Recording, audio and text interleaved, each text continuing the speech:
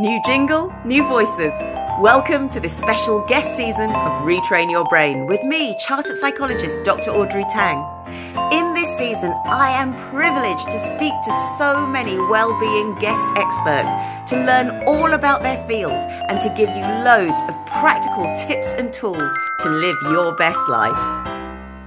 Tonight we are talking about managing trauma, and trauma doesn't have to be these massive events. It can be things like noticing that a parent dismissed your feelings or a feeling of being neglected. There can be so many things that we go through in childhood or even as we grow older that can affect us. And it's my absolute pleasure to have in the lounge today Olga Rodvas, who's going to tell me about how she's supporting people in being able to move through trauma. So welcome to the lounge, Olga. Audrey, I couldn't have expected a better welcoming. Thank you for your kind words. Pleasure to be here. Genuinely. It's my pleasure to have you here. And it's such an important topic because, I mean, it comes out in my first question, which is how does our experience of relationships and interactions as children impact us as adults? When we're little, we experience our world as just the whole. We know that our emotional brain is developed. So we feel, we have, the fear, the love, the anger, the sadness. But our prefrontal cortex, our cognitive brain, let's say, is not still fully developed. So we still don't have those critical thinking or fully processes. That means that what we experience is at face value. Everything that we take it in. We're sponges absorbing our own, like all the world, right? As John Bowlby explained in his attachment theory, he defined attachment as the lasting psychological connectedness between human beings. Basically, that means that because of our human nature, we need a safe space for connectedness and loving relationship with one another, that psychological bond formed between parents and children. And that is so important, and it definitely marks our expectations, our fears, our way of seeing life, our beliefs. When I was little, sadly, I lived in a very dysfunctional family. So my mother, I'm saying this not on purpose, right? But it's how I experienced it. I want to be very clear on that. For me, what I received, it was that I was never good enough, right? I was little, so I felt rejected. I felt that the love was conditional, that I had to be perfect, that I had to be quiet, that unless I did that, I didn't deserve, let's say, to be loved. What happened then is that idea, or more than an idea, that feeling, those feelings inside my body, they stood there. So in my posterior, like the adolescence, the adulthood, and when I start creating new relationships, I go, I'm pleased. It's like, oh, wow, I did this, right? Like, no, I have to be perfect. I have to say yes. I cannot set up the boundaries. All of these problems that we find out sooner or later. And through self-reflection, self-awareness, of course, the help of beautiful therapists to probably mark my way now, right? I discovered what I wasn't doing. I discovered that I wasn't putting my needs out there, and it's that deep question of, but if I love you and I want you to be happy, and I will ask you for what you need and what I can give you, why I cannot ask that myself, right? Very rooted. Yeah.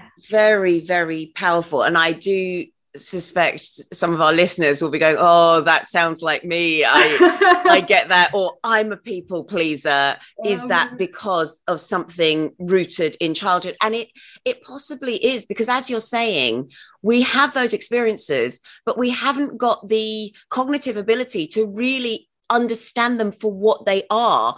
And then we learn to almost create these strategies. If we make the association, if I get an A in my exam, I get a treat or people like me, We need to continue getting A's in our exams or A's in whatever it is we do. Otherwise, we feel worthless. And it's a hard thing to get out of, especially because getting an A and succeeding is actually quite a positive. It's a good skill to have. But at what cost? Exactly. Now, if we find ourselves in that situation, so we are a people pleaser, perhaps, but we don't know it. How do we begin to recognize, hang on a minute, this is not healthy behavior? Yeah. So how do we get to that state of self-awareness? Yes. Kind of, right, okay, I got it. Now I have to change it, right? Yeah. Brilliant question, because that's so difficult to do. You know, what I tend to say is that sometimes our memories can tell us little lies, because memory is very selective, right? So we have our pictures or we remember this conversation. Now, what is usually not going to lie to you is your body. Yes. Your emotions. Yeah. You know, you feel anger. Oh my God. You feel sadness. Oof, what's this? Yeah. Your emotions are not going to lie. So I would start with, okay, how am I feeling right now? Like this is unhealthy, but why? And more importantly, not only when you make the choice, because of course, sometimes when you make the choice, imagine I have a craving, I want something sweet, that you feel good for a short period of time. Yes. But in the long term, how do you feel about it, right? Like, I'm not saying, please, no one said don't take the chocolate, because I love chocolate. I'm not a diet person, but it was just an example, you know, to put it through. Now, a second question that came to my mind is like, okay, great. What if I'm disconnected from my emotions?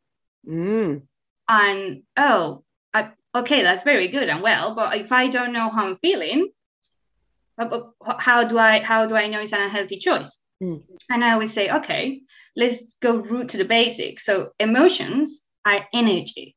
The energy is stored in our bodies one way or the other. So instead of thinking on emotions, think, how are my energy levels?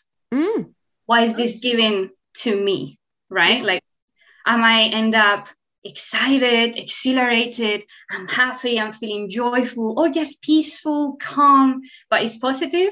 Or on the opposite, I'm feeling, I'm feeling a lot of negativity, I'm feeling sad, all of a sudden I'm exhausted, I'm tired, you know. I can put you, I remember one of my clients, oh my God, she was absolutely beautiful and brilliant, so intelligent. And she wasn't sure exactly what was going on, but she kept saying, I'm tired. I'm very tired. You know, like I'm all the time tired. I'm exhausted. I get home and I don't want to do anything else. I don't have energy for anything else. So we keep exploring this feeling that, okay, it's not exactly sad, anger, you know, curiosity, but it's just tiredness. What is it? She realized that work was the main source. Every time she went to work, she described it, I remember, as soul crashing. And I was thinking, wow, I mean, that's a heavy, powerful description, right? Because she hated it there, but she didn't know. And it was that feeling constant that was like, she was doing extra hours, she didn't feel recognized. Then she had a lot of negativity around it for one circumstance or the other, and she was just tired. So then when we come back to it, like, okay, what can we do about it? How do you have fun? Let's explore what makes you feel. If it's not great because you don't know still maybe what makes you happy or brings you joy, let's take it as a game. Let's take it as an exploration of what puts your energy levels up, what makes you feel better, right? I like that. I think that's very important. Yes. And it's interesting you bring this up, because I was delivering a training session yesterday, and somebody asked about recognizing emotions, because I think that's really difficult to be able to pinpoint. So now you might have your own views on this, but this is the only one I've seen. There's an emotion wheel. So this is for our listeners out there as well. There is gives you the basic emotions like happy, sad, anger, fear, the primary ones, love, whatever. But then it branches those out into sad. Is it lonely or is it pain? And then lonely is branched out into rejection or something else, and so on. And whatever you think of how you use the wheel, the way I use it is to look at the wheel and then be able to almost follow a thread of, okay, I'm feeling tired or sad. Yeah. But then actually, is it tired or sad, or is it something a little bit deeper? Exactly. Or is it deeper? Or is it deeper? And worryingly, a lot of it for me comes down to rejection and like yourself not feeling good enough, and which I think is a side of rejection. It is definitely. So it's absolutely fascinating, which kind of is why I've asked the next one, which is how do we've pinpointed it now and say it is rejection that we're feeling, this not good enough. Okay. How do we manage that? I'm so glad you brought the wheel up, because I also work with emotions, and it's so healthy because we don't learn to manage them, don't we? Yeah. So we learn when we're adults later on in life. So it's so important to know exactly what I said in order to deal with it. But okay, so we are with rejection now. One of the main things for me is when I look at rejection, right, or the inner fear of rejection, I think, okay, what is the opposite of fear? Love. What is the opposite of rejection? Acceptance. So I think, okay, in order to deal with my fear of rejection, I would need to cultivate my self-acceptance and my self-love. Yes. Because it all come down to that, right? Like that fear, as we spoke before, not being good enough. Yeah. Or not treating well. Now, that's, of course, easier said than done, because we all know it. So for little steps, one thing that's helped me, I'm going to give you 2 reframings because it helped me and it helped my clients. So what I've seen. One is remembering that what we see as rejection is a choice. It's not really the rejection towards us. It's a choice in that particular moment. For example, if I invite you to dinner and I ask you, what do you prefer, an Italian or a Chinese restaurant? And you love both. And you can tell me, Italian. Okay, let's go. Yeah. Does that mean that we're rejecting completely the Chinese food? No way. Actually, no way. We love it, right? Yes. But at that particular time, in that specific, circumstances and moment, it wasn't for us. So when we go to an interview and we are rejected from quote, right, from the position, maybe we weren't supposed to be there. Maybe not at that time. Maybe it was just a choice within other candidates. Or when we had someone on a date, well, maybe it just didn't suit that way. But that doesn't make us as our whole person wrong, right? Because there's a difference between being wrong and just not being, the choice at that particular moment. Yeah. So that's one. And the other, for me, is just failure or rejection, or this fear of failure too is linked. It's not that, it's learning. How are you going to learn if you don't fail? If you don't make mistakes? We can't. Like, I know I made thousands of mistakes and I still have loads, way more to go. But in every single one of them, either a lot or a little, I've learned. I've learned a lot from them, and I wouldn't change them because I wouldn't be the person who I am today. Yeah. And the inspiration for this reframing was Brené Brown. So I'm a massive, massive fan of her work. I cannot stress it enough. Yes, and you're not the first guest to mention her. I'm also a big fan. In her book, Rising Strong, she goes, vulnerability is not winning or losing. It's having the courage to show up and be seen when we have no control over the outcome. Yeah. So vulnerability is not weakness. It's our greatest measure of courage. Yeah. And when I read that, I was like, man, this is yeah. And it has helped me since, because it's so true. We put ourselves out there. Yeah, and we're scared of being rejected. We're scared of failing, but we're having the courage to show up. So remembering that I think it's a massive tool. It's a massive asset to have. Yes. And that brings me on to, what are your top 3 tools that will help us to love ourselves more? I mean, reframing is an absolutely wonderful one. Do you have any other little gems in there? Gems. Yes, actually, one is great because it's coming back to our very first question. when we spoke about how trauma affects us or our decisions, and how, you know, we would ask a friend. So I always say the core of an exercise that I use is thinking first of someone that you really, really love, someone, you know, that you care for, and you cannot imagine your life without them, probably. And then imagine that they're coming to you asking for your problem. So they're putting your words, but in them, right? They're coming saying, oh, I'm having this problem with my partner or at work, or, you know, etc. And then what would you tell them? Yeah. How would you behave? Not only tell them in a sense of kindness or love, but, you know, would you hug them? Of course. Would you love them? Of course. You would treat them with such beauty and kindness, right? So if they deserve that, you deserve that too. Yeah, but it's way more difficult to do with ourselves. Yes, because we are our worst critic, which leads me to my second tool. The second would be, once you're aware of this and that critic voice, genuinely create a dialogue with it. You know, that you can just go playfulness back and forth, but not taking it as, oh my God, I'm gonna talk to this monster in my head, let's say, you know, like, yes.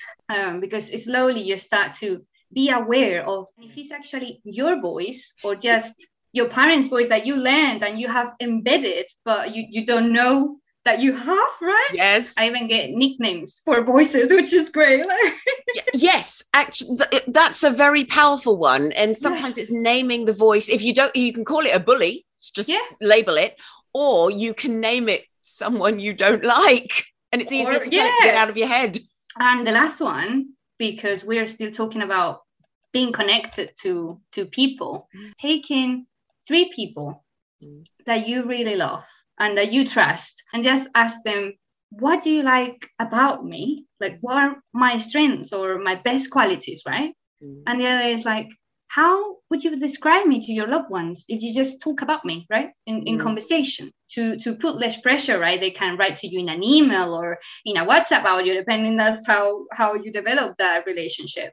But I've seen so many that they came out, right? They came back after the questions with even tears in their eyes, thinking and saying, I've received these compliments and I didn't know I had them. Because we need not only to experience ourselves from us, but we need to know how the world experiences us, how other people experience us. And when we receive that feedback goes against the negative that we received when we were little. Yes. You know, that creates a different cognition, saying, hey, a different belief, like I have this. What if I start seeing myself in the light of these eyes? I find that very powerful. Oh, incredibly, because even if you don't believe it, the fact is there is evidence there, and that evidence will build and it will build, and hopefully at some point that little click will happen and you'll be able to change and see reality for what it is, and it's so exciting. Oh my goodness, I could talk to you all day, Olga. How can we find out more about your work and follow you on the socials? Yes, of course you can. So my practice is called WholeHearted Psychology.